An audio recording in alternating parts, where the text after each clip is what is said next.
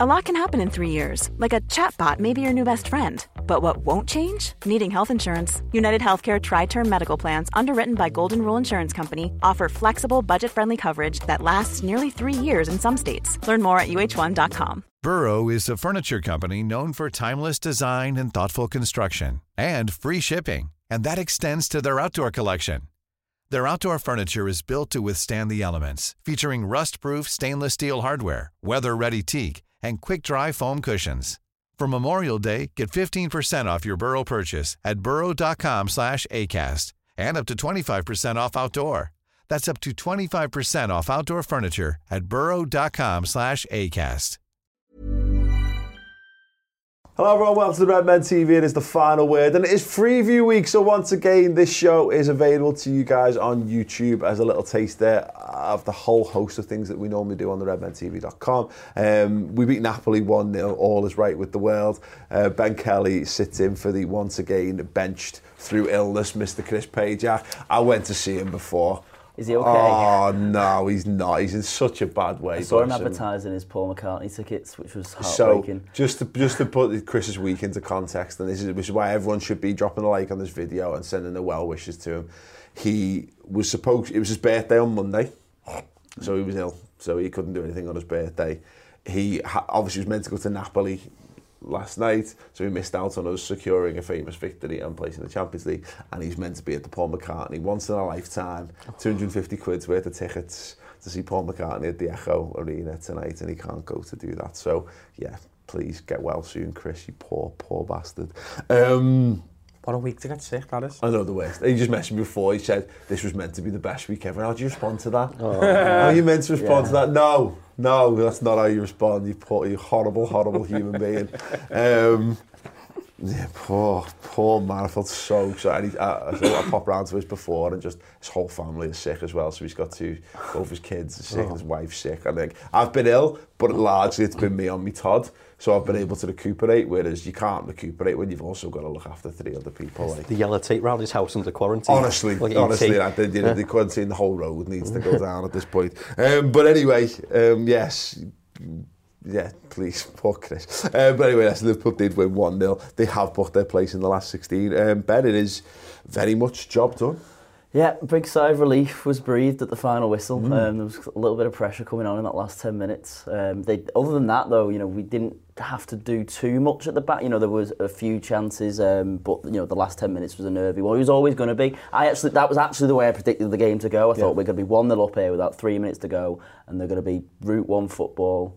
And they were, but we've got the reinforcements to deal with it now. It's great. It's another great example, Adam, I think, of where we're at. Really, is that we are riding our luck at times, but we're also making our own luck. That game could quite easily have been 4-0 to Liverpool, but if things don't go away, if Napoli are a little bit more on it, they could have easily got the goals that they needed, etc., etc. But I think on the balance, if you match up chances, easy chances that were missed, I think we missed the slightly easier of the chances.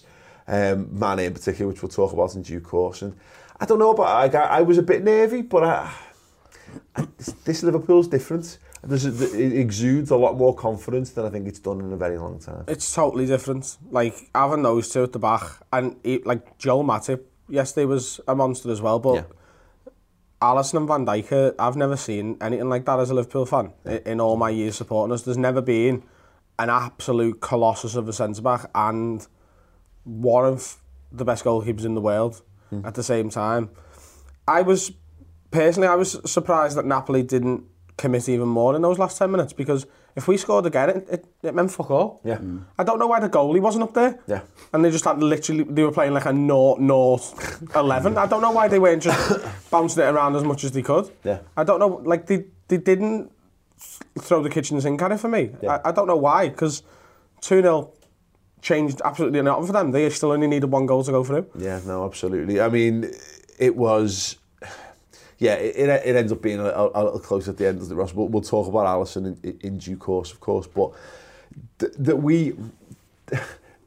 this is what this Liverpool side is, and I'm saying this knowing that it should have been at least 3 if Mane's a bit more on it. We needed to win 1-0. We turned up and won 1-0, and job's done. We're getting better and better and better at what is the requirement of Liverpool this weekend or this midweek? Okay, let's just go and do that. Yeah, we've become a unit, which is what you're saying before. We've never had in a lifetime before. I haven't as a Liverpool fan. The front three have been our attacking threat for the past 2 seasons or so, and that's what everyone thinks is dangerous. Whereas now Napoli probably didn't commit because they know they need to get past Virgil van Dijk and inform Joel Matip and Alisson to get anywhere. And if they overcommit, well, then you're still in up shit creek because you've got 4 or 5 people going the other way that are just going to score a goal anyway. I just like the confidence as a fan that you can have now of going, this is safe.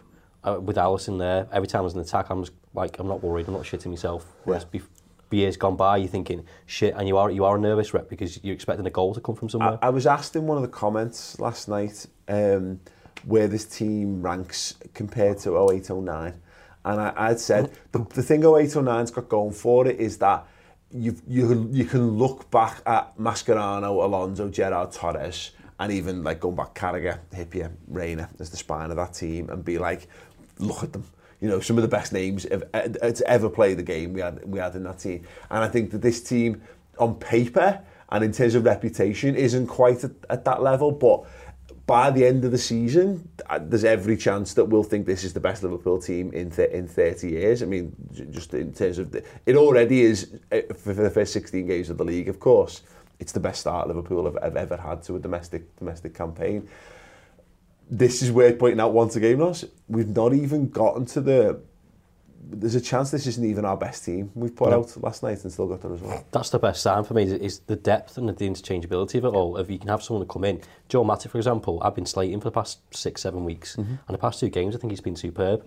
But we have this narrative, if someone's had a shit game, then they're forever shit. And I think we do it with a lot of people. They do it with Jordan Henderson as well. But they come in, and once they have a good run of form, or they're in the team, then they're decent. Let's talk about the midfield, and I'll come to you with this, Adam. When the team came out, I think that... I hate that we have to do this every week now, that we have to comment on the social media reaction to things, whereas I just don't think the social media reaction is really a fair barometer at times. But it is worth saying that I must admit, I looked at the midfield and I was a bit... I thought I knew they could do a job because we've seen that midfield do a job. We've seen that team carry us do to a the job. Champions League final. Well, exactly. Yeah. But because of how good Keita's looked in the last couple of games and because how good Fabinho's looked, I couldn't help but think I wanted one of those lads in there. I think there was a big overreaction to that midfield, but I thought they were all absolutely outstanding on the night. Henderson was man of the match for me. Really? We were talking to this before we started recording with Tom. He was outrageous last night, and as you all know, I've been a critic of his massively on. Well, we did an entire thing on it 2 weeks ago, and you got a lot of praise from the people who don't like Jordan Henderson. Comments on that one because you made the against Hendo case. I do think that these performances, and to pick up on what you were saying about Joel Matip, is part of having a good squad. Is that 2 years ago, Matip knew that his competition that was Lovren and everyone else was behind them too. And it was, well, I'll try and take my chance, but if I'm out for a bit, then Lovren will, but then he'll goose it up and then I'll get to come back in. Joe Gomez has nailed down that spot now. So these two have got to come in and perform like he has in the last 2 games. And it's the same with the midfield. When Naby Keita and Fabinho are looking like, the players we thought we were buying, finally, and I'm saying finally, it's only took a couple of months, and now they look perfectly suited to the system. Then Gini Wijnaldum and Henderson and Milner are like, well, we've got to up our game to stay in this team now. There's one thing you can say about those midfield today, Ben, is that nobody can... You might be able to accuse them of maybe lacking something, like that X factor. That none of them are world class, and I don't think any of them are, in the way... And it's horrible because I think we've had to redefine what world class is in the Ronaldo Messi era, of course. They're all international class, and they're all they're all fantastic footballers. They're all in the top percentile of human beings for football in the world. But they're not going to be mentioned in the same breath as the Iniestas and the Xavis and the Gerrards and stuff.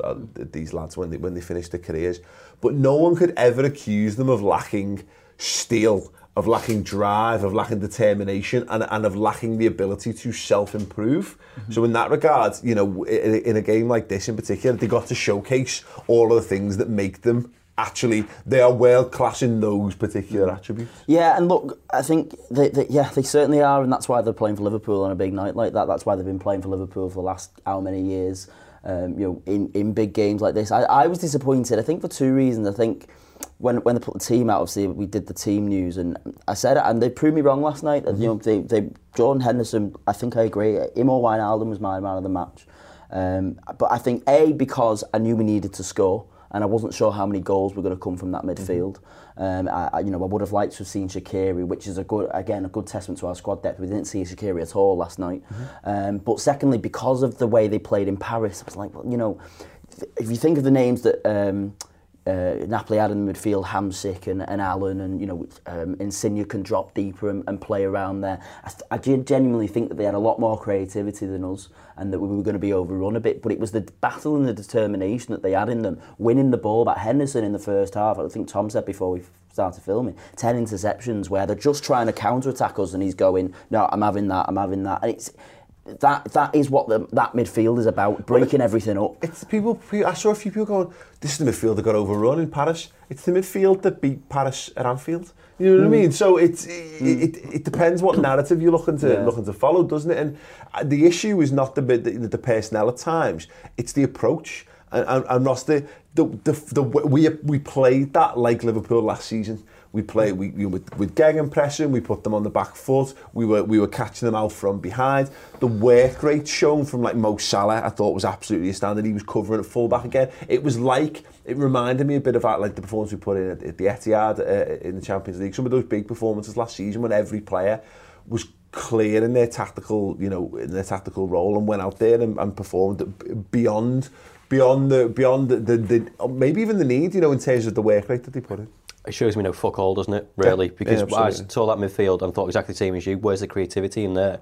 Because they're all quite industrious with that steel and work rate. But that's exactly what we needed last night, because they were everywhere. But the balance was sensational. But it's not a three-man midfield, though, is it? Because Firmino drops deep, you just said Salah drops deep as well. Everyone fights for a cause and he's everywhere, whereas like Robertson's not just a left-back, he's a winger. It's the whole team spirit that he's developed and the competition, which has got to run us the game. And the other way as well, to be fair, all three chose their moments when to support the attack as well. And Henderson, I think the game was passing him by a little bit in the first half. He looked a little bit of a spare part at times, that's what happens sometimes, and it's good because I think he shoulders the burden, I think, too much. I don't think he needs to. I think he takes his responsibilities very seriously, and I think that he does play within himself deliberately at times.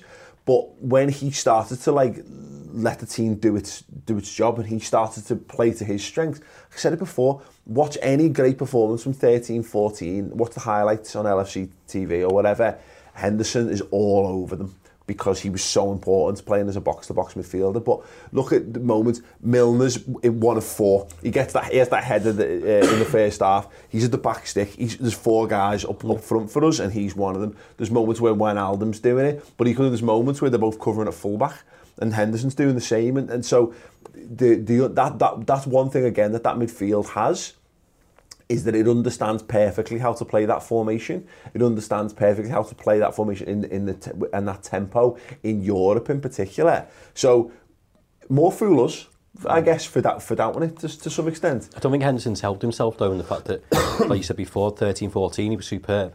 I don't think he's ever got that consistency that he had there. And he's had injury problems, Ross. I know, but then his last game he was terrible and got sent off against Watford. And that's everyone's last memory of him. So when his name comes on the team sheet, you're thinking, oh, for fuck's sake, it's him. But I know. But that's more foolish for falling foul of recency bias. And that's where Henderson falls foul of it more than almost any other player, I think, at times, is that people are very quick to overwrite all the good stuff that he's done for Liverpool. And it's just because he's been at the club too long, I think. Lucas had this.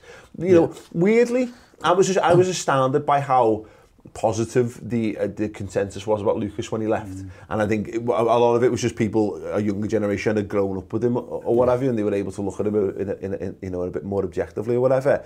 But he never really, we had to suffer him growing as a footballer, didn't we? And that's the thing that Henderson's maybe had to some extent. He's never been the most important player in the team. He's just been a cog, hasn't he, along the way. And he's had to replace Gerrard, and everyone expected to beat Gerrard. Well, exactly. Going into a Gerrard-shaped hole was an unfair comparison to make as well, I guess. I also think that when that team got announced last night, I don't think necessarily a lot of the certainly from where I was looking, it wasn't like, oh my God, I don't want these three to play. Because if you look at everyone's predicted or 1s and 11s before that, it had at least one or two of those players in. Yeah. I think it was just because Naby Keita has been so good in those two games. Yeah. And they're like, hang on, we know Liverpool, we're going to concede tonight, so that means we need 3 goals. Where's it coming from with that midfield? It's the style of play was the most important thing last night, and we decided the best way to play that game was to play the way we did, and that was the classic, was the gegenpress in Liverpool, and the best midfield we have to make that happen is that midfield with no Oxlade-Chamberlain, of course, because we clearly don't trust Fabinho in a one man as the sole anchor yet. Judging by how much Jordan Henderson had to bollock Naby Keita when he came on the pitch, he was constantly at him. He was shouting at him for all kinds. He was grabbing. He was telling him where he needed to be. Naby Keita can't be trusted to do a job in that midfield yet. Xherdan Shaqiri's not trusted to do a job in that midfield yet. So it made perfect sense. It's just that I think, you know, we look at those Napoli results. Sorry, the Napoli results away from home. We were just tired.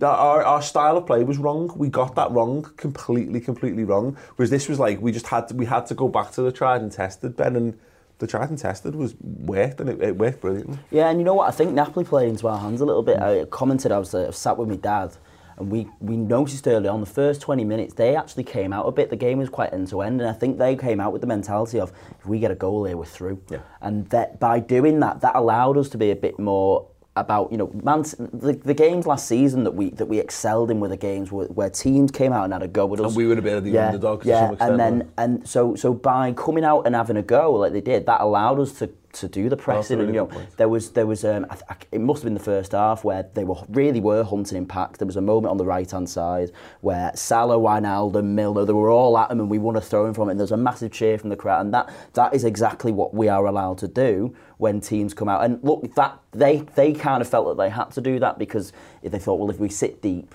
you know, it's rare they're going to stop us from scoring at all. So they must have been thinking, well, if we sit deep, we will concede, and then we're chasing the game. So I think that's the sort of mentality of, well, if we go out and score early, we're going to leave them with a mountain to climb. Yeah. But it kind of played into our hands a bit in the end. Yeah, absolutely. Well, let's talk about the Van Dijk challenge. I have to admit, I mean, and judging by it was on Dries Mertens, am I right? Yeah. The response and the boos he was getting off the crowd, everyone thought he was play acting. It looked like a wonderful tackle from Van Dijk from the cop. I couldn't see any physical, you know, it looked like he was tough. Yeah. It looked like he had gone in on him, but I never for a second thought it was anything other than play acting. I've watched it back since. Good tackle. It's a perfectly good tackle. Good ball. But it's not. It doesn't make good viewing when you look at the connection on his leg. Slow motion always makes it look worse, Paul. It's fine. Yeah. And I think the fact that his foot is his ankle makes it look... That 80-degree angle is not great. But is it a booking against the ball? Because he makes a good tackle first, doesn't he? Yeah, I think the fact that he studs up and his foot's off the ground, I think I'm not, look, at the time I was raging, I thought, and it fed into the narrative that the referee was awful, and we'll talk about that in a second, and he was. But and look, he does win the ball, so it is a good tackle, but serves him right for his comments before the game anyway. Yeah, it's right. Perfect tackle. Yeah. Perfect. Not a foul, not a booking. If that's on Pro Evo, you're going, that's not a free kick. Yeah. Win the ball, he plays the ball. Yeah, I can understand how he's given, how the referee. I thought booking was arse. Maybe honestly, a free kick, but given that he gets the ball first, I mean, you've got to look at the... I think the referee was influenced by the way Mertens reacts to it, because I think I'm right in. I think he's letting it go, and then he goes, Rah! And he starts screaming and rolling around. And again, with the benefits of replay, seeing how his leg bends, I can understand how it might have hurt a little bit. Virgil van Dijk is huge, by the way. There was something so wonderfully graceful about seeing that in slow motion now, how Virgil wins the ball, ends the man, and actually gets up to his feet in one motion. It's just, it's art. It was pure footballing art. Good. I mean, to be fair, he was a bit of a prick, wasn't he, that Mertens, Adam, and it kind of it let him know that he was in for the game. Yeah, totally. I mean, I genuinely don't think. I know I was messing around there going, it's a great tackle, obviously he's here to play and you don't want that. But I don't think it is a foul for me. I don't think it's a yellow card. And, you know, Mertens, for all this chat before the game, when are they going to learn? Yeah. Don't. Just shut up. Yeah, just shut up, you divvy. Don't and that goes for Lovren as well. yeah, absolutely. Just don't, like, it's a poor attempt at mind games that again and again and again doesn't work at Anfield. Yeah. It's credit to Van Dijk, though, to get booked up so early on and still remain calm and on his feet, because we don't really challenge those slide tackles. It's really encouraged, is it? Because you don't see it. No, it's absolutely true. We got the ball, so... Yeah, and to be fair, the referee, I thought the referee was pathetic on the night. Absolutely terrible. Him and his whole team. It was like when you get, and we ironically cheered a throw-in because we got a throw-in, and it was lovely to get a throw-in because we were getting nothing out of him. He wasn't even. He was shit, but he wasn't even consistently shit. We were getting nothing. Yeah. They were getting all the cheap fouls, and we were getting nothing. And it just felt, if you were going to be that bad, if you were going to be that soft and give everything, it felt as if we were getting nothing on that side. The amount of times that our players contested for 50-50 for headers and gave a foul away, and got given a foul, like Milner going, like. What are you on about, lad? What am I meant to do? Are we just going to stand here and let it drop and get on with it from there? We're going to bounce ball or something? There was one in the second half. The worst one for me was when Ospina jumped on his own player's back. No, with Mane. Ospina jumps over his own player. Mane's like just looking around like, who's jumping here? And he gave a free kick in their penalty box, and I was like, what's that for? Mane's looking at him like, what are you talking about? He didn't even touch me. The amount of incredulous looks, Ben, from our players to the referee shows everything you need to know. Yeah. I mean, look, we're not... I like to think, even with the red tinted glasses off, that we have a team full of professionals who are, that we're not playing dirty in that sense. We're not giving the cheap fouls away on purpose. So for players like James Milner, who is widely regarded as one of the most professional players of football in the game, in the league, in the country, to be giving the referee that look, and he's from Slovakia, which kind of tells you everything you need to know. If you're refereeing the Slovakia league, and this is the game that you get, that is a big game. It's the occasion. They all looked like 70s Bond henchmen as well. Like they were all there, all in black with the roll necks on, and I just can't help, Ross, because we play Italian teams, and look, I don't have to be careful because it's my channel. I can't help but worry about officials whenever you play Italian teams, because they've got... It would make it worse if they had a perception of match fixing beforehand, wouldn't it? That would yeah, if the Italian football had no history of tampering with football matches and officials and all that stuff, then I wouldn't give it a second thought. But the amount of times, and Liverpool have come up against it, cheating from when it comes to Italian teams, I was sceptical massively. But in fairness, it was probably just because he was dog shit. And him and his whole team were offside, mad offside decisions. The Van Dijk volley wasn't offside. Kicks. And it was given as offside. Yeah. Was it? Yeah. It was given as offside. There was one that was given as offside, where Trent ran in, but he didn't contest it. He stopped because he knew he was offside. And they give it, and it's just, again, the amount, like, Trent ran away, and like, I thought he'd spat at the linesman. He went like, he'd give him this to shout at him, like it was. It's just bizarre because the amount of times that it happened. If you're going to be shit, just do it less often. But it felt like there was a point I was thinking, I don't want this to be a story. I don't want this to be the story, but because it felt like the officials were conspiring against us. It felt like we were having to work extra hard to be. If Napoli scored, you're talking about it a lot more than you do. Exactly. But instead, we're talking about brilliant Mo Salah, Adam. Yes. I mean, Ospina is terrible for it, but I mean, watching it's one of those goals that looks worse in slow motion, but in normal time, you watch him go through, drop his man, Torres style, glide into the box and slot it. Just amazing. Forget Torres, lad. Yeah. Salah style. Yeah. You know what I mean? Like, I was saying to you before, he's ridiculous. Premier League top scorer, absolute match winner, like, back to his best. He was unbelievable against Bournemouth. And that goal last night was better than any of the ones he scored against Bournemouth. Unbelievable footballer, and we're so lucky against one of the best centre-backs in the world. Exactly. That left-back, we were having therapy today because he put him on his arse twice and then did Koulibaly. Koulibaly makes him amazing. Koulibaly is absolutely amazing, and the amount of times they went up against him, and I thought, he's getting he was getting decent change out of Salah here, and the fact that he kept going. And that was the most exciting Mo Salah performance for a while. And look, Ross, because he was on the wing, we've said this. He scores goals for fun because he's a centre forward. He's a natural finisher. But there's just something to putting him out wide and having him chase things down and getting to explode a bit, use his pace. That was a thrilling Mo Salah performance. I said that on the Man of the Match podcast. It's a credit to him to go from centre forward at Bournemouth, learning a new role, to then... Quality sleep is essential. That's why the Sleep Number Smart Bed is designed for your ever-evolving sleep needs. Need a bed that's firmer or softer on either side? Helps you sleep at a comfortable temperature? Sleep Number Smart Beds let you individualize your comfort, so you sleep better together. J.D. Power ranks Sleep Number number 1 in customer satisfaction with mattresses purchased in-store. And now, save 50% on the Sleep Number Limited Edition Smart Bed for a limited time. For J.D. Power 2023 award information, visit jdpower.com/awards. Only at a Sleep Number store or sleepnumber.com. One size fits all seemed like a good idea for clothes. Nice dress. It's a t-shirt. Until you tried it on.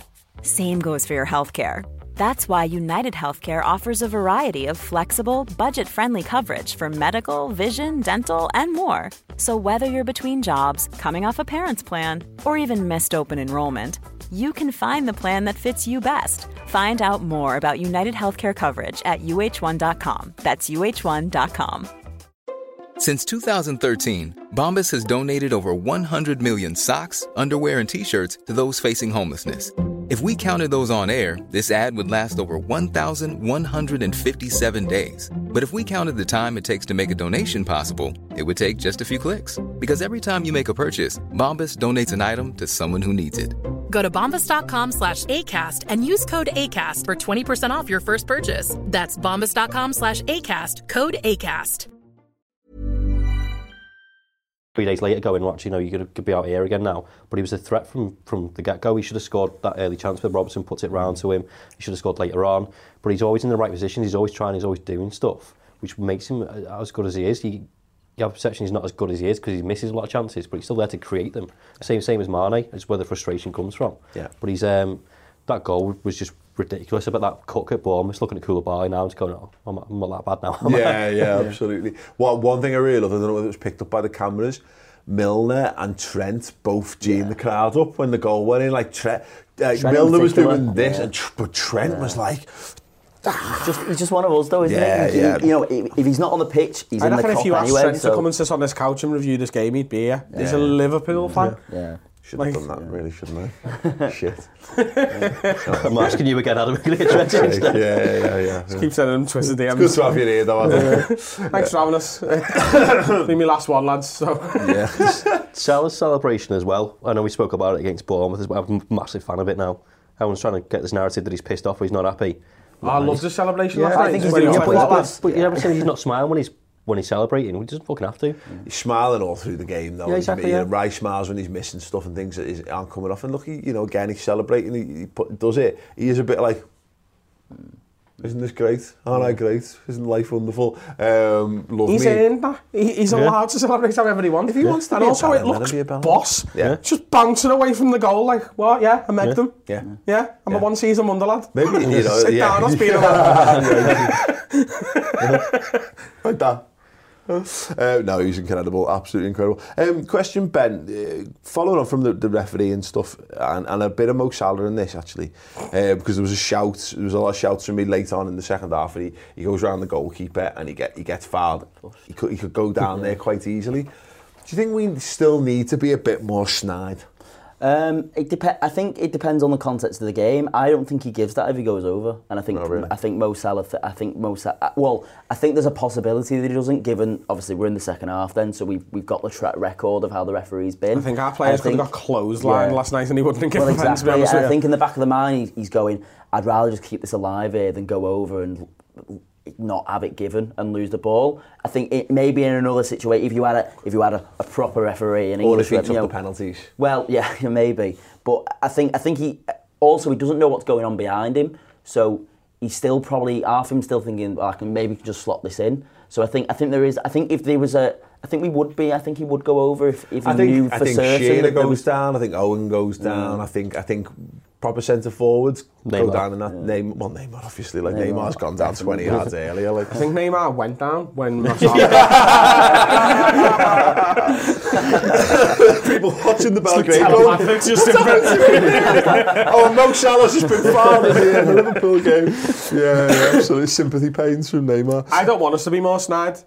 Like I do at times. You don't want us to be more defensively. This sounds like you're just saying words to say words here, Adam. I'm going to let you. You don't want Liverpool to be more snide. No, 100%. Not while the going's good. No. Okay. Do you know what I mean? Like if it's 0-0 in the 80s. I'm calling bullshit. Like, but carry on talking. Like. If it's in the 87th minute on Sunday against Man United, I want the worst non-pen, and I want it to bounce off both posts and it to keep it on the arse and go in. I want it to be snide then. But I think Liverpool need it also. I'm not sure you can switch it on and off. I think maybe I think European football, you look stupid in the Premier League because Mane dives all over the place in the Premier League and looks like an idiot. But I think in those games they were going down at every touch. We saw it. Paris Saint-Germain were doing the same thing. You know, I think in Europe you get more stuff. And this is not necessarily the Salah thing because I must admit I do agree. I think, and also to my own point, I think if Salah was on pens, I think he'd dive all the time because you're getting a free shot at goal, you're going to get your goal regardless, which I think he thinks he can still, you're right, he can still score or get an assist off that. But I think the amount of times where we're going through and just take a free kick on the edge of the box, just to, get a few bookings, take something out of the game. I think that's where we're still lacking a little bit. I mean, look at the Champions League final. The Real Madrid are the kings of snide. I think you've got to have that. I think you've got to be pricks in Europe. In particular, but we did it a little bit with the. I mean, I know Trent was genuinely injured, but I think when we were making one of the subs, Milner sat down for a bit. We did a little bit of that, not to the extent Robbo of did it for a throw-in where they were trying to get it to him, and there was two balls that both bounced off him because full Ashley Cole. They've noticed that. I'll just say sorry, just to interrupt. I'm all for this. When I say snide, I'm talking about diving. Do you know what I mean? I don't want Salah going down. I loved it the other day against Bournemouth when someone volleyed his heel and he was like, nah, lad, I'm just going to go and put this in the corner. Yeah. Do you know what I mean? That's what I mean. You're right, it's a fine balance, isn't it? Because if he does do that, he goes down and maybe we don't score and the game's a different game. So fair play. But I'm talking about it in a general sense. That stuff, but also I do think we need to be a bit kind of, we're getting our players booked because our opponents are going out of their way to do it. It's a part of the European game. I'm not saying I condone it. I love honesty and the integrity of the game, but also I like winning and I like other teams losing. I think defensively we need to do it a bit more. I think you look at that Red Star goal and you're thinking, I think it was Gini at the time, of just take him out and just take a booking. We need to be a bit more clever doing that. Don't take it to the extent that Jordan Henderson did against Watford and get sent off though. Salah did something great last night when Espina's trying to set up a counter-attack and he just ragged his arm back and got bugged for it. Yeah. You see that? He's just like, nah, lad. Yeah. I'll have the yellow card. Nice one, ref. Yeah, thanks for that. Well, again, fine. More of that stuff, certainly. Andy Robbo, he's just incredible, isn't he? Around this time last year, he got into the team, didn't he? And I think it was probably toward the back end of December, and he put a performance in and I said, I think we've seen the limit of Andy Robertson. And I think in games where you're tasked with winning the football match, I think we're going to regret having we're going to regret not going out and buying someone amazing for the left-back position. And I was miles wrong because his vision is so underrated. And it's not by people who watch him every week because he could literally come up with an assist at a game, the way that he plays. The ball that he plays for Mo Salah, where Salah completely miscontrols it, the ball he plays for Mane, he could have had 2 assists quite easily on the night there. And in addition to the amount of times where they thought they were in, and he just stole the ball off and strode down the pitch with it. He made one mistake in the whole game, and that was when he drove into the middle of the pitch and he lost possession. And Van Dijk absolutely tore a strip off him for it. Other than that, Adam, it was the perfect left back performance. It was. He cost £8 million. He was free. We swapped him for Kevin Stewart. Yeah, that's the funny bit, isn't it? Like a player who was literally never, ever, ever going to get near our side, and we were like, "Hey, any chance you want this kid? What's his name? Kevin Stewart? Take him, and can we just have that lad who might become the best left back in the world? Can we have him?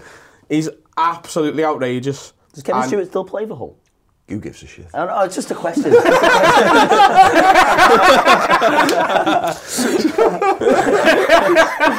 You're right. Honestly, that was funny as fuck.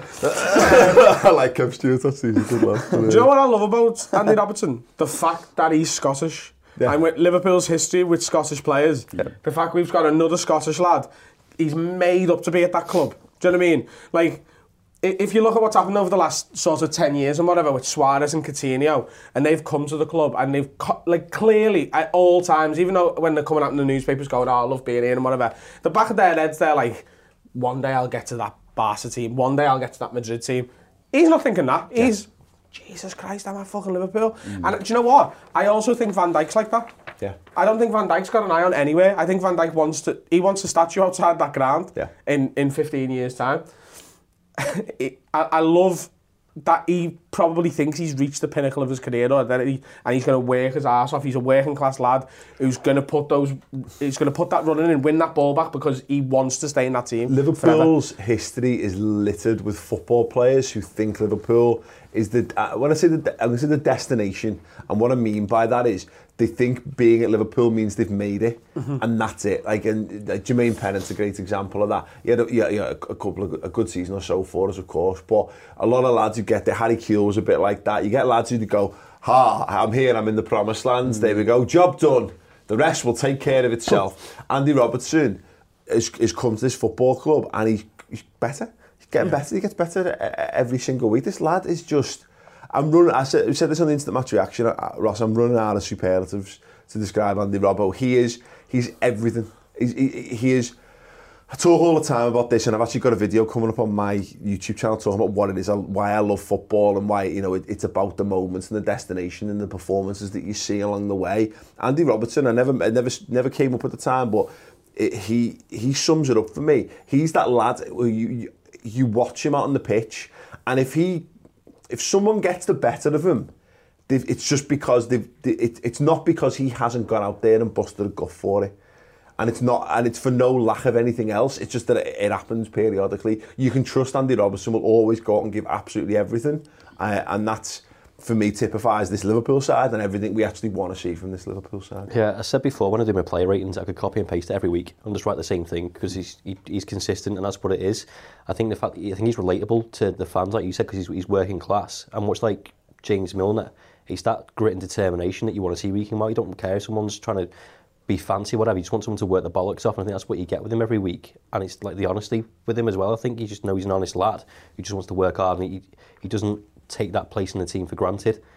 And the biggest thing for me is I can't fathom, still, he seems to be everywhere up and down that pitch. And I know he gets compared to Moreno because that's his replacement, he makes him look even worse than he actually is, I think. But the fact that he's always on the left wing supporting Mane. I don't think that's true. I think he just highlights how shit we were willing to accept before he's... Alisson's the same. I think we're seeing this with players all over the pitch, aren't we? And this is Liverpool have never been in this situation because we've had to sell to buy. But like we're still selling to buy because we sold Coutinho and we sold Suarez and we've done all this kind of stuff. But the way we reinvest the money is different. We used to have to sell like 10 players to buy one or two.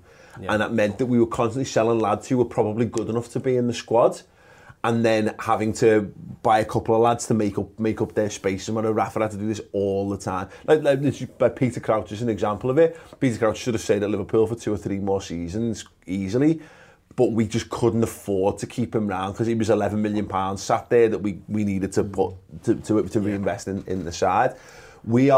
This squad is evolving. And that's the thing. Moreno is an absolutely fine left back. He's going to go and he's probably going to sign for like Arsenal. He'll go back to Sevilla, or he'll probably go to a Champions League club in the summer. We shouldn't be surprised by that fact because he is a good left back, as much as we like to laugh about it at times.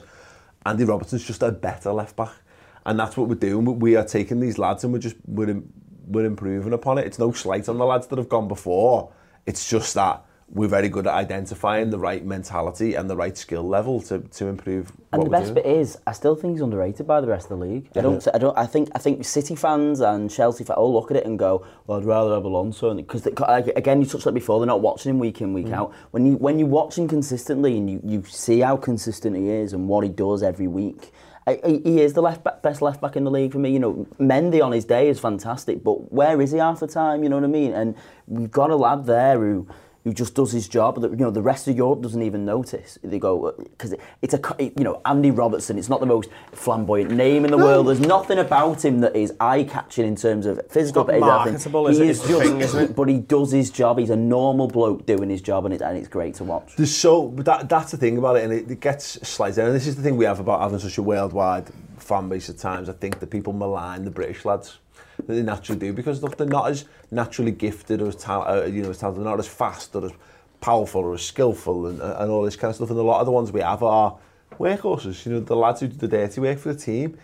That is the core of how this team plays. That passion, determination, work rate, all that stuff is absolutely integral to how Liverpool play, and that's one of the reasons why Keita, Fabinho have had such a tough time breaking into this side, because yes, I think Keita is more technically gifted than all of the lads who started in the midfield, and even I'm Genie in that as well. But does he have can he match the game intelligence and experience of Milner? Not at the minute. No, he can't, and he might well do, and he might well go to surpass him, and he has the skills in his locker to do that. But until he proves that he can do that, Milner's going to get a lot of game time. You know, same with Henderson's going to get a lot of game time, because they fundamentally understand how we play. In addition, they speak the language, which helps as well, and all that kind of stuff. Like, but they get it. And what you were saying before about how we're just improving on these things, that's exactly what Klopp said in his press conference when we signed Alisson. He come out and they were like, "Well, you paid a lot. What does it say for the other keepers?" And he's like, "Look, there's a world-class keeper on the market. Karius and Mignolet are good goalkeepers, but we've spent this on him because we think he's one of the best in the world. Yeah. They're good keepers. We're not saying they're not. We still want them at the club, but he's just the guy we want to improve the team." Yeah. He's very flat and brutal about it. And he said to Carragher last night in an interview, didn't he? He said, "If I'd known Alisson was this good, I'd have paid double." We owe Roma a lot of money. We owe Roma so much money. How is it possible? Like, it's incredible, isn't it, that we paid as much money as we did. We broke, you know, effectively what had been our long-standing Andy Carroll transfer record, which stood for so long, and both of those lads broke it, and we're not batting an eyelid. He's added character as well as quality to that team as well, and then healthy competition on top of that, and an elite mentality, which is the major difference that we've not had. Yeah. Well, we're going to talk about the goalkeeper a bit more in a minute, but yeah, Dave Barlow actually said on the instant match reaction comments, if Andrew Robertson was called Robertino, Barcelona would be slamming in a 45 million bid this summer. That's cheap. Yeah, it is cheap. You wouldn't get him. Yeah. Not for 45 million quid. Like, no, not at this point in time, because that's the thing, isn't it? People do cream the pants over the Marcellos and the go through name the biggest left backs in world football. Look, Robbo's got 5 assists in 20 appearances, no competitions this season.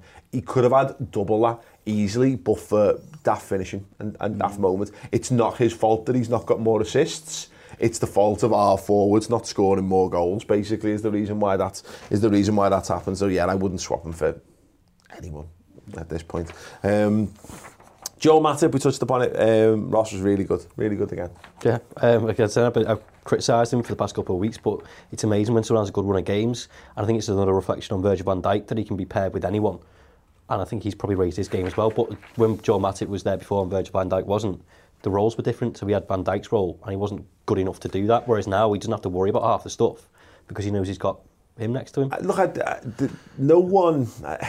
He's one of those players, isn't he? Like a number of players we've got, Adam, who gets worse in your memory, gets worse for not playing. And he's one of those things. He's a big lad. Big lads actually take games to get into the rhythm of playing. That's just the way it is. It's our curse. But it happens in every area of the pitch. And it's why Van Dijk plays as many games as he does. I'm sure if Van Dijk played a handful of games and missed a handful, he'd struggle to find rhythm as well. We've seen it time and time again. He's fine. No one's accusing Joel Matip of being a world beater, but this notion that he's shit was just wrong. He was one of our best centre halves when he joined the club. We were gutted when he couldn't play for us around that time, when he had the African Cup of Nations issue and we couldn't play. We were worse for not having him available for us. He lacks a bit of intensity, I think, sometimes, but I think he's getting better at that side of his game. I still would like to see, I'm not sure he's the perfect foil for Van Dijk, because I think you need someone there who's prepared to really put the body on the line. But you look at that header he wins, last touch of the game, and he just gets up and he booms ahead and he gets put on the ground, and you just can't fault. He didn't shake a single thing last night.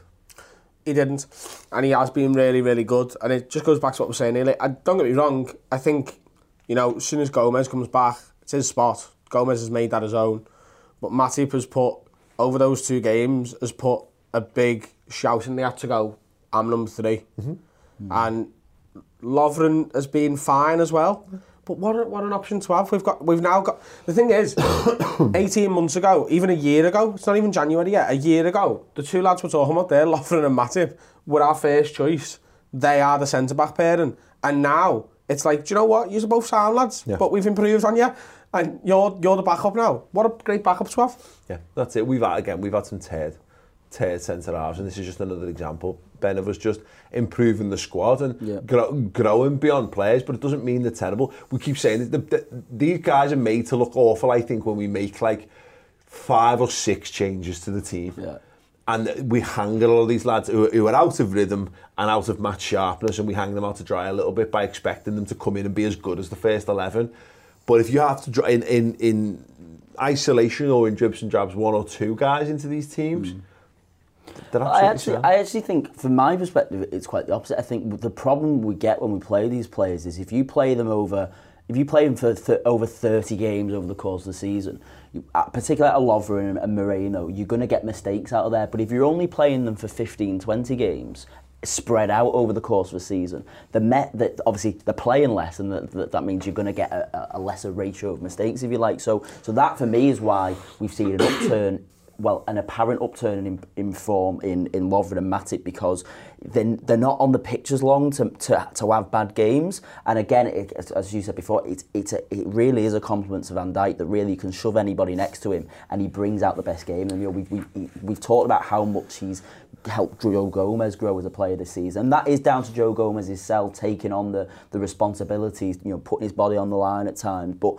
I genuinely don't think Joe Gomez would be as good with any other centre back at Liverpool. No. I don't think his career would come on as far this season. So I think that is a real compliment to Van Dijk that you can shove Joe Matip, almost a forgotten man really at the beginning of the season.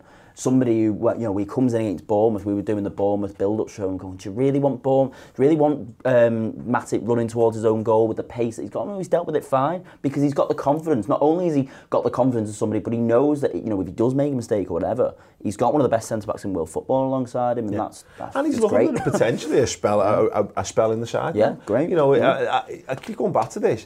I think that was Klopp's preferred defensive partnership, and injury to Matip meant Lovren had to come in, because when he was given the choice of who do you partner him with, Lovren, he could have partnered with Lovren straight off the back, and he never. Lovren had to earn that right. So I think he's pretty happy to give Matip a go, give him a run, and so far it's paying dividends. And fair play, that gives him such a boost, because Lovren was there. Lovren recovered, Lovren trained, he's on the bench last night, obviously comes out at right back. Dear God, let us never see that again. But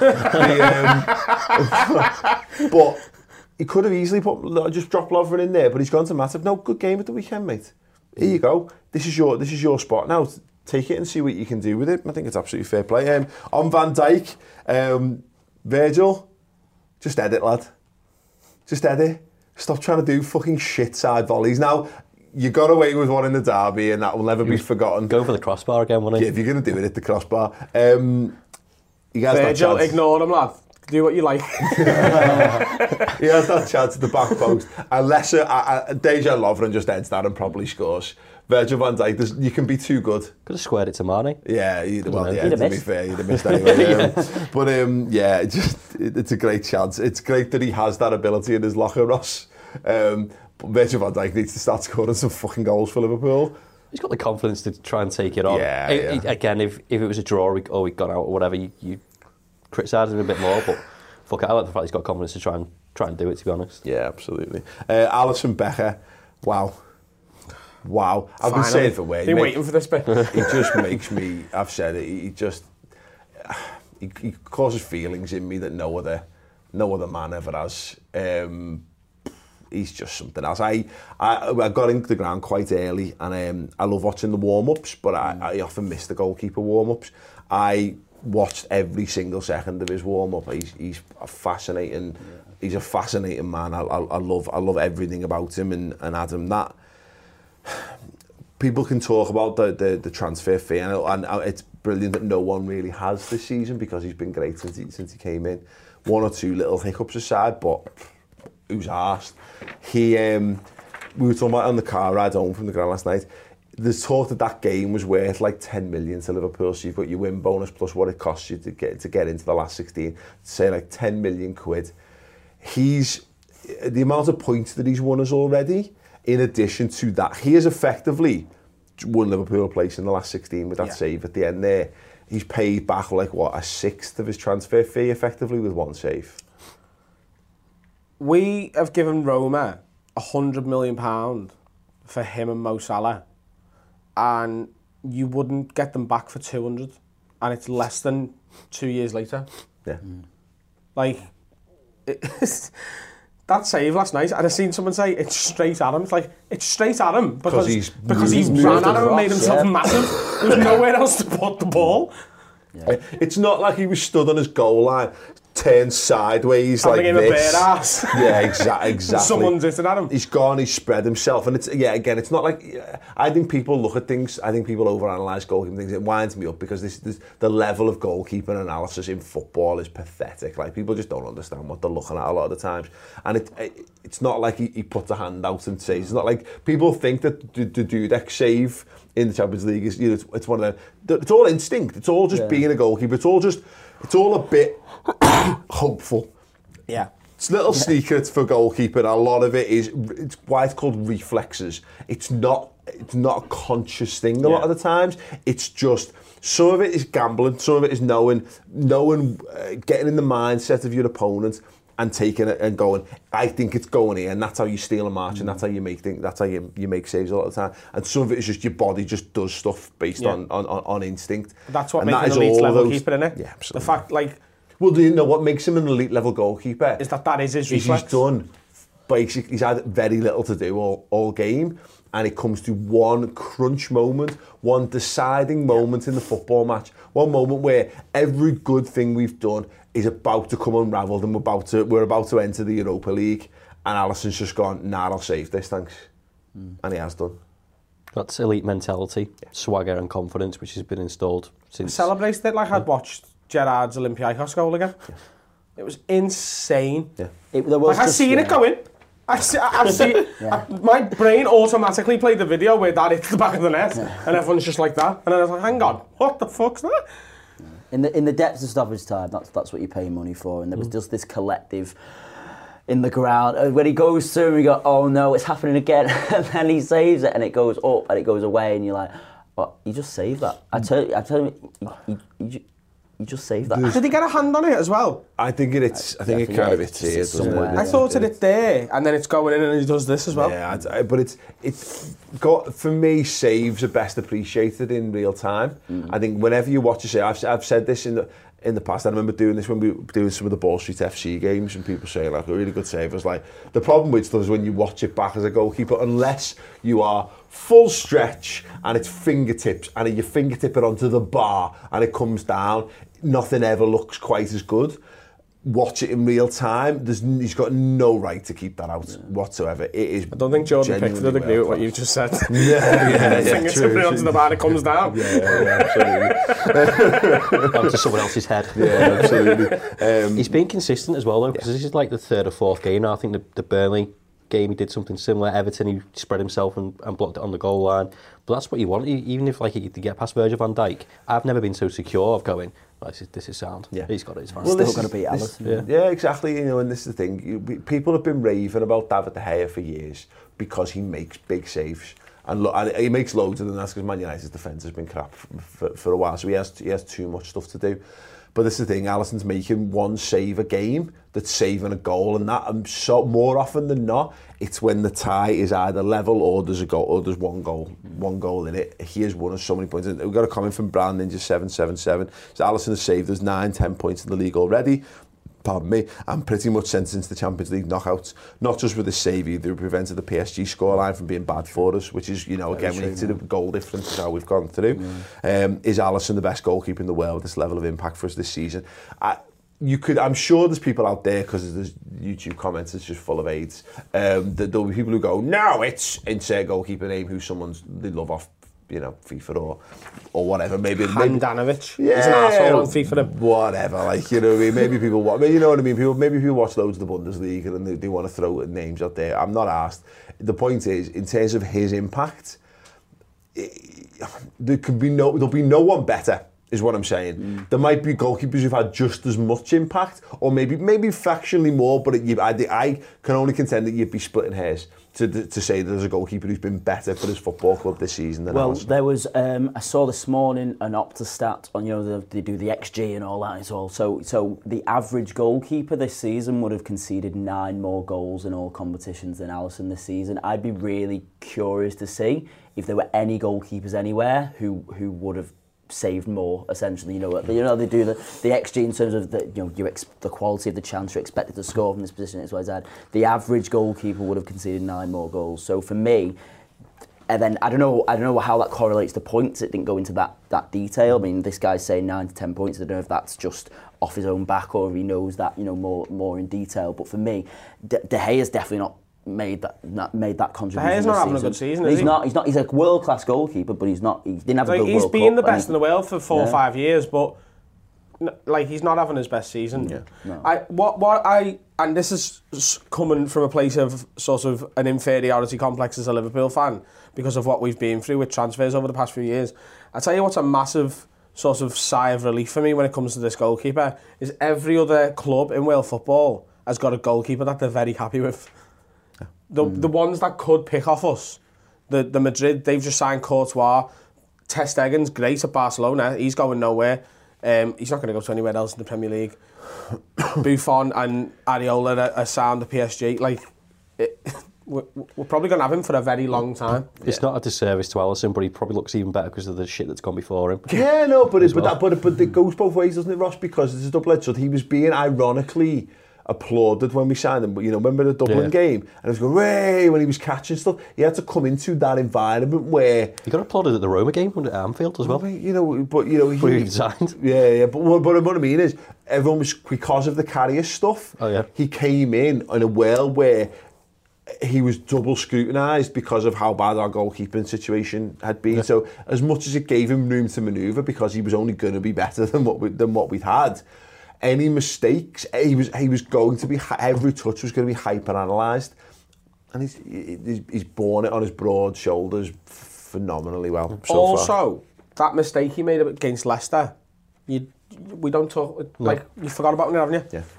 But he'd forgotten about it seconds later, so it didn't affect the rest of his game. That can ruin a keeper's confidence for months. I've cost my team a goal there, but we won that game. Well, look, he's had moments, and he's not perfect. And I've been saying this for Yonks. There is no such thing as a perfect goalkeeper. It's not possible, particularly if you're a goalkeeper who has to play the ball out as well. Now, we're lucky his distribution is Gave one away last night towards the end of the first half. He did one against Bournemouth as well. He played us into trouble as well. Yeah. They won against Burnley when he played us into trouble.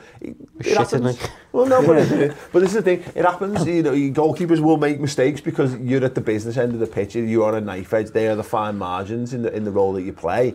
It's just that he puts credit in his bank because he's making important saves and because he's so good at football and he's so confident and his distribution is world class as well. The amount of stuff that he just sorts out, he's absolutely unreal. More Alisson in our lives, please. Right, we're going to talk we've got a few more things to go through, but I want to make everyone aware of the fact that, as I've said, this is Freeview Week, which is a week we do periodically where we put the stuff that we normally put behind the paywall on the redmentv.com. We put it out there so that people who've maybe sat on the fence or just wondering what the hell it is we do, and we keep saying, go over to the website and do this. We put it out here for you to all to look at and get a taste of. It's Christmas. We did this last year. We have got the Red Men TV Christmas hamper giveaway coming up. We get so much stuff that comes our way, so many cool things, bits and pieces of toys and games and merchandise and all these cool things. We put together a massive hamper. It's a competition that is open to subscribers to the redmentv.com. So if you go to the redmentv.com and sign up, you are in with a chance of winning this absolutely phenomenal hamper. It's that time of year again for all our wonderful subscribers on the redmentv.com. It is the Christmas hamper competition, chock full of Redmen TV Christmas sweatshirt, scarves, a Pro Evolution soccer game, a Kevin Keegan book, signed print, and a whole hell of a lot more. All you've got to do to be in with a chance of winning that is sign up to the redmentv.com. It's available to new and existing subscribers alike, and in addition to that, of course, you get amazing content the whole year through.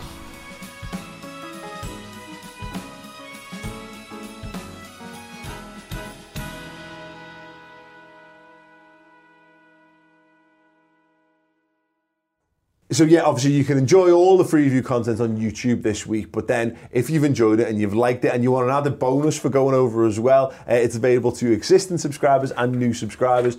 Go over there, you will be in the draw to win that hamper automatically, and you get all this amazing content every single week, every single month. It's absolutely brilliant, and there's so much amazing content on there as well. Interviews with Jurgen Klopp, interviews with John Barnes, interviews with Bruce Grobbelaar, interviews with Lucas Leiva, and a whole host of other things as well. So yeah, do get over there, get involved, and in addition to all that, the first month is completely free as well. So not only have you had this, you get the first month and you get the chance to win our incredible hamper. What more could you ask for? Get over to redmentv.com and sign up. Yes, anyway, Sadio Mane, we have to talk about it. I don't like talking about the bad things, but Adam's finishing was piss last night. If Alisson doesn't make that save, I'm ready to smash his head in. Like, Jesus Christ. But, like, the one at the near post that Salah cuts back for him. Yeah. And when he's put through at the end. The one at the end, actually, because it's so close to the end, that doesn't matter, does it? Yeah. That goes in, our job's still the same for the next 2 minutes. It's just don't concede a goal. But the other one, which is, like, with 15 minutes to go, I think, if that goes in, Napoli have then got to be scared of the counter and they can't commit as much. Yeah. Like, I know it's a cliche, but that one was genuinely harder to miss. Like the one that's pulled back. Like there's a big target in front of you. I don't know how he misses. Is on the floor. Yeah. He has made himself as small. He's literally curled up into the fetal position. And gone like this. How he misses that, I've got genuinely no idea. I mean, we saw a bit of it from Napoli as well. Mercifully, there was the one that was put over at the back stick. Was it Callahan? Yeah. And the front 10 rows of the Napoli fans all jumped and fell over the stand, which was quite funny and obviously slightly dangerous. #safe standing. But Mane, dear God, there's a string, and I did it in the vlog. There's just it's just constant, just grown men going, because it just builds up and builds up and builds up time and time again. The one at the end where he goes clean through, you're right, it doesn't change the job, but just in terms of giving us that, and for him as well, his confidence of putting it in the back of the net. Yeah. The thing is, though, he turns away, he smiles. Do you know what I mean? I don't think it'll massively. Don't get me wrong. I think if he gets a chance against Man United, he buries it. I don't think he's going to be gutted. We're through. I don't think it's going to matter. It could have mattered, and Sadio, I genuinely mean that. I would have hunted you down, and it'd have been a straight to me. Do you know what I mean? But we'll let you off with that. We're through. The job's done. We will let him off because he is class, of course, and it is one of those things. I like the fact that he's smart because it shows that he's it's rueful, isn't it? He knows he can do better. He has done better. He scores lots of goals, Sadio Mane. But it would be nice if he got all of them horrendous misses out of his system when it doesn't matter. And hopefully not in the games moving forward. But we are through, Ross. The draw is on Monday. Virgil van Dijk will miss the first leg through suspension, which is a bit of a gutter. Potential last 16 opponents then: Dortmund, Barca, Porto, either Ajax. There you go, Ajax. Do you get what I mean by that, right? Bayern or Ajax, Real Madrid or Juventus. Thoughts? I want anyone. I don't care who we get. Just anyone, yeah. I think we've got the squad depth mentality, everything going for us this season, just to go, I don't care. Does the fact that we've finished second mean that this first leg's at home? I believe so. Do you know what? With Van Dijk being out, I think that's the right way round for us. Yeah. I wouldn't want to go away to a European tie without him. That's a good point, actually. So maybe that'll be a blessing in And disguise. we saw actually last season the benefits, we reaped the benefits of having the first legs at home, you know, the City game, by showing up and, I mean, it's not always going to be like that, but by showing up and being, and building up an advantage, you know, if we can do that without Van Dijk, that's, because that's a tough let's be task. honest, we're garbage away from home in Europe. Well, It's all, exactly, we need a head start. Yeah, absolutely. We look back fondly at the Champions League, but you know, like Rome away was hard watching. Yeah. Despite the fact that we obviously did the business and the result was far closer than the actual whole thing. All I'm thinking is, like, you know, we're praying all the best for Joe Gomez, and he's back in 6 weeks and everything's fine. With injuries like that, there can be a few complications. There's every chance come that second leg, Joe Gomez is not available. If we're away at the new camp and we've got to go there with Matip and Lovren as the defensive duo, there's going to be a lot of nerves amongst the fans, the back line, the team, just because of what that defence has been like in the past. So, yeah, I'm glad Van Dijk misses the Anfield game out of the two of them. Yeah, I'm just going to quickly Google to find out when that... We could actually do, I mean, it depends whether or not you care or not, but obviously City have won their group, so we can't draw them. But if United, country protection. Yeah, anyway. but if United went and won their group tonight, I don't know what the situation is. That would take Juventus out of the equation, which would be which would be fine if you ask me. So yeah. you're kind of cheering on United tonight just to take one option away if they win the group. Oh no, I can't do that. So the first leg, the first leg is either the 12th, 13th, or the 19th, 20th of February. Of around the 16, and the second leg is either the first week in March or the second week in March. So Gomez, you'd like to think should be back. We should be fine. But yeah, I mean, obviously there are some permutations in this. I'm going to level with you. I don't fear anyone. I once you're in the knockout, don't fear anyone, but you want Porto. Yeah, well, but exactly. I think that, I mean, that's the thing. The thing for me is this. Particularly because of the league, and the league is just the most important thing for me. Now, we needed to get out. We needed to get into the last 16 because you should always get into the last 16 of the Champions League. That should be a minimum objective met, which we have done so great. I am not, if provided we're able to put a good run in, a good fist of it, I don't mind. You know, if we get a really good team and we get knocked out by a really good team and we've put in a good shift, then you can go fair play, of course. But I think Porto. So I'd like us to go far, and I'd like us to have an easier draw on the hope that Spurs get someone hard and City get someone hard, and that might just lead to a little bit of fixture pile up. You know what I mean? It might make it difficult for them. That's a sneaky hope of mine, anyway. Who, like, if you had to take one of them out, who we couldn't have in the next round, who would you take out? Who would you say we don't want them? Barcelona. Barca. Yeah, Barca. See, for me, I want Barca. I want to play, but I want to see Messi play at Anfield. I mean, maybe it's just the romantic side of me, but he's on fire at the minute, isn't he? Oh no, he is. But I want a big game. If we get Barca, I hope Messi's injured when they come to Anfield. I don't want to see him playing Anfield. I'd take Real Madrid out. I want to play Real Madrid. I want to get that done. I want to get it done as soon as possible. Because I don't think they obviously are what they weren't anymore. They're going through a bit of a struggle, aren't they? I just like the idea. I don't want them in the semis. I don't want them in a final. Get them in the 16 where it's not a massive thing, and go and do them. So they've not got like a big thing, a big crest of a wave behind them, and all the history and all that kind of stuff. I think that gets thrown in the bin when it's in the round of 16. So I wouldn't mind just getting that done. And also it means that if we get them one, there's so many Real Madrid jumpers and training shirts that I've got that I wouldn't mind being able to wear again as soon as possible. So, if we can beat them, that'd be great. You've probably got more confidence of doing them over 2 legs than meeting them in a final again. Because if you meet them in a final again, you know the shit hours and experience that they've got of winning competition before. It's difficult to overcome. I wouldn't mind. I mean, we were talking about in the car again. If Ajax can beat Bayern and go top and finish top of the group, Amsterdam is going to be absolute carnage in February so yeah, that should be. Or in March, it should be very, very probably a lot of Scousers already going to be there. Yeah, honestly, there's going to be lads watching that game tonight who are with EasyJet open. And the second that it looks like Ajax are sorted, they'll be getting that book just in case. Like, yeah, brilliant. So let us know your thoughts then in the comments. Who you think that you would like? Who would you like to see Liverpool get in the last 16? And does the Virgil van Dijk thing have an impact on that thinking at all? And as I say, yeah, it is free view week. I hope you're enjoying everything there. The Man of the Match podcast is out for you to check and see what the lads do with that. Chris has been ill this week. He normally does stats and tactics, so we've got a stats and tactics that he's done previously, which should still hold up. He does some amazing work. It's about Alisson as well. It's about Alisson, so if you want to get a bit more depth and detailed analysis on how amazing Alisson is, and why wouldn't you, do check out that show. And as I say, if you do it and you appreciate it and you like the extra content, you think, oh yeah, this is for me, then go and sign up. If you've always wondered why we ask and why we ask for it, just think of it and you want to support the channel, because the people who subscribe to the website make all the free stuff on YouTube possible ultimately. So yeah, they're the people who back us, who support us. If you want to become one of those supporters, then do that as well. It's free for the first month, then it's just £5 a month thereafter. So yeah, get involved. Some amazing content coming up over Christmas and beyond, and of course the Reds are fucking mustard. So what better time to get involved with it all? Other than that, stay tuned to the channel later on in the day and the week. We've got a build up for Manchester United. That should be very fun. Other than that, gents, thank you very much. Thank you very much for watching, and I'll see you all soon. Ta-ra.